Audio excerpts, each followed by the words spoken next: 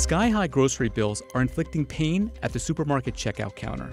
Food at home prices in 2022 jumped 11.4% and are expected to increase 5% in 2023. By comparison, prices rose just 0.7% in 2019.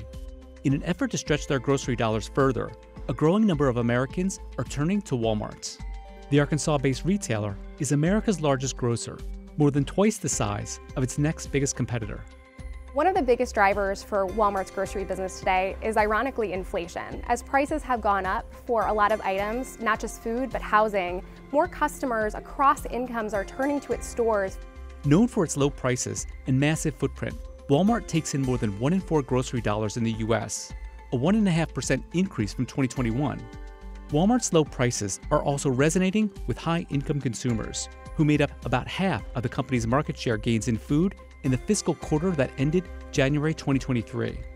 Inflation is having an impact, particularly for those that don't have as much money. So we see them behaving in different ways, but we're also attracting a lot of new customers to come to our stores, to our app, to our website. Higher income families are shopping at Walmart because they're so price sensitive right now.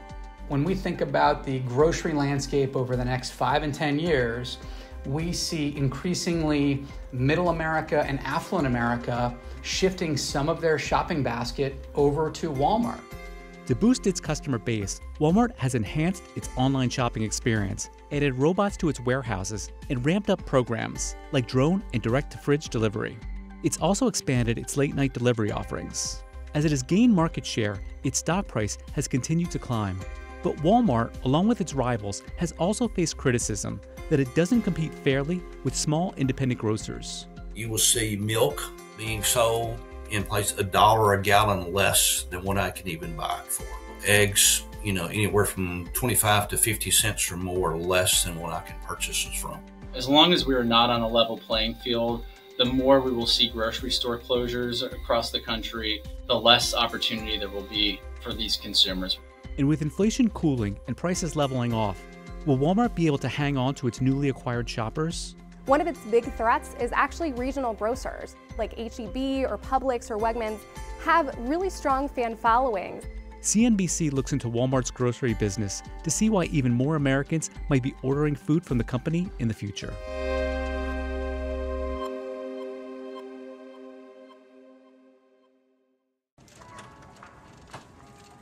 The first supermarket opened in the U.S. in the early 1900s. Inventions ranging from the shopping cart to the frozen dinner, in addition to the rise of the suburbs, helped the format flourish.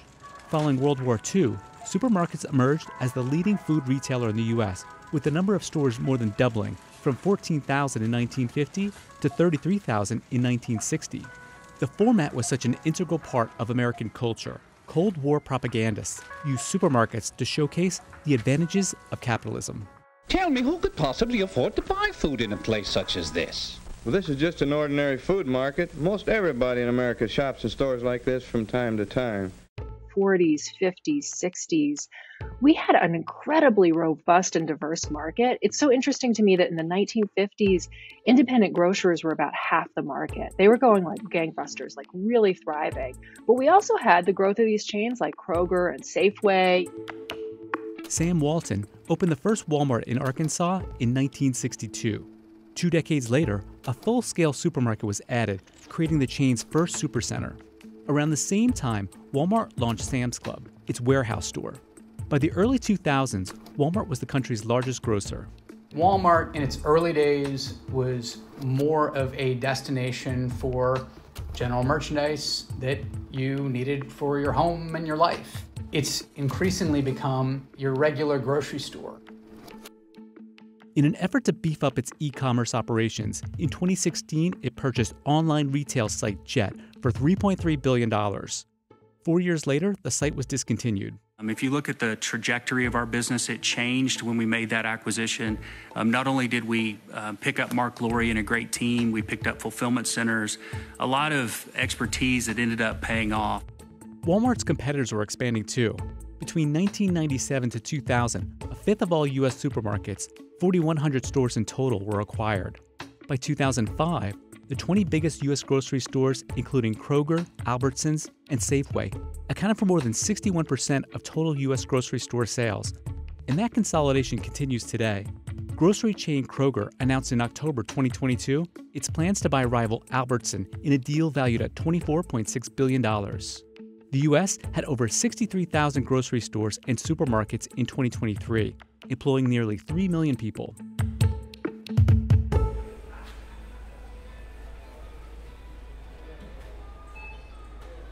Together with Sam's Club, grocery sales were more than $300 billion at Walmart in 2022, compared with Kroger, the nation's second leading grocer, that had sales of $109 billion that year. But how did Walmart's grocery segment get so big so fast? For starters, Walmart uses its deep pockets and grocery muscles to negotiate favorable prices with suppliers. Walmart's scale has always been a huge advantage in terms of its ability to negotiate with suppliers and get really the best terms of any retailer in the industry. Based on a basket of 45 identical goods that includes milk, a dozen eggs, and a frozen pizza, Amazon Fresh prices were about 28% higher than Walmart's. Target's prices were about 9% higher than Walmart's. Its massive footprint is another part of its success. Walmart has more than 4,600 locations in the U.S. alone, enabling shoppers to purchase goods in-store or pick up curbside. About 90% of Americans live within 10 miles of a Walmart store. They also act like mini warehouses. More recently, Walmart has been testing a way to automatically fulfill grocery orders. So it's adding automation in the back of stores. It actually made an acquisition of Alert Innovation, which is a company that essentially has a bunch of robots that act almost like a larger version of a vending machine that help pick different groceries and make it speedier and cheaper to fulfill online grocery orders. Even this year, they've talked about investing, I think, close to $18 billion or $17 or $18 billion in capital expenditures, a lot of which is going to go toward automation, which should help to drive, over time, better profitability. Walmart said it expects 65% of its stores to be serviced by automation by the end of fiscal year 2026. Automation could make some jobs obsolete. Walmart, the country's largest private employer, has 1.6 million workers on staff in the U.S. It has also upped its e-commerce game and added convenient shopping options to entice high-income consumers. It added same-day grocery delivery for Walmart Plus subscribers, advertising that delivery could come in as little as 30 minutes. Walmart has also rolled out multiple delivery options. Drone delivery, which began in 2021 and is available in a handful of markets, including Texas and Florida, has made more than 10,000 deliveries as of September 2023. An additional delivery option for Plus members is Walmart InHome, available in 46 markets, including Miami and Dallas. The service features a store associate who can deliver groceries to your door, your garage, or even inside your kitchen while you're away from home. Private label brands have boosted grocery sales as well. Walmart has 4 of the 5 most popular private label brands, including Great Value, which was purchased by 72% of U.S. consumers, according to a 2022 report. You don't want to be in the path of Walmart, you don't want to be in the path of Amazon. 10 years ago, there might have been this idea that, the super centers are all rolled out, there's no more growth ahead for Walmart. But e-commerce is really this next leg of growth. And if you can weave in the automation behind it and keep adding to a simpler and cleaner shopping experience, I don't see why we don't get another leg of growth here ahead for Walmart. And while groceries are considered a low-margin business, they also enable Walmart to move customers into high-margin discretionary spending categories like apparel and home furnishings. So Walmart doesn't have to really make much in terms of groceries. They could even lose money on groceries because part of the strategy is to bring people in and then sell them all the other stuff. Groceries made up 59% of Walmart US's 2022 net sales, followed by general merchandise and health and wellness. Walmart US accounted for 69% of the company's 2022 sales. Another way Walmart dominates its rivals in terms of grocery dollars is by attracting Supplemental Nutrition Assistance Program benefits. SNAP is the government program formerly known as food stamps to help reduce poverty and food insecurity.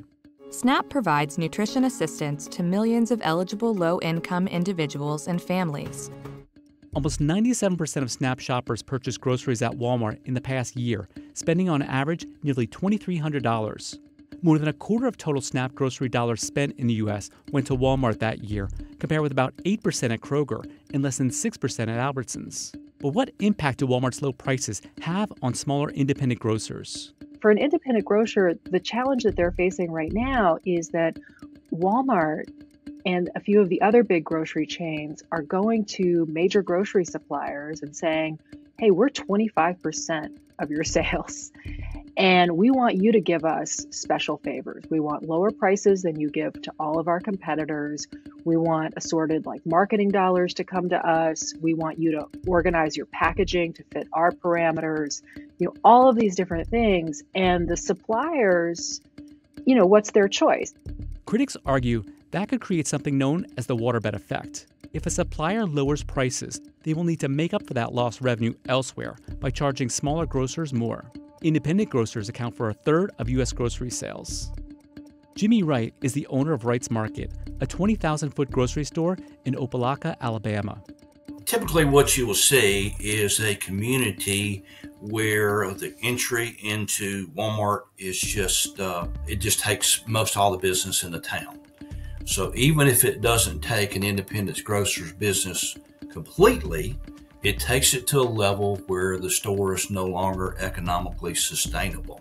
The 10 largest U.S. grocery chains, including Walmart, Kroger, Costco, and Albertsons, saw sales of $863 billion in 2022, 24% higher than 2019. One of the key reasons why Walmart wants to be in the grocery business is because people need to replenish their fridges. They may not get a new wardrobe, they may not need to buy a toy for their child, but they do need some of those basic items to cook dinner that night or make breakfast or pack their child's lunch. And those items tend to drive frequency, and that frequency can turn into other sales of other items that tend to be higher margin. And if Walmart can get people to cross the aisle from the dairy aisle to the clothing aisle, that's really where it makes its money.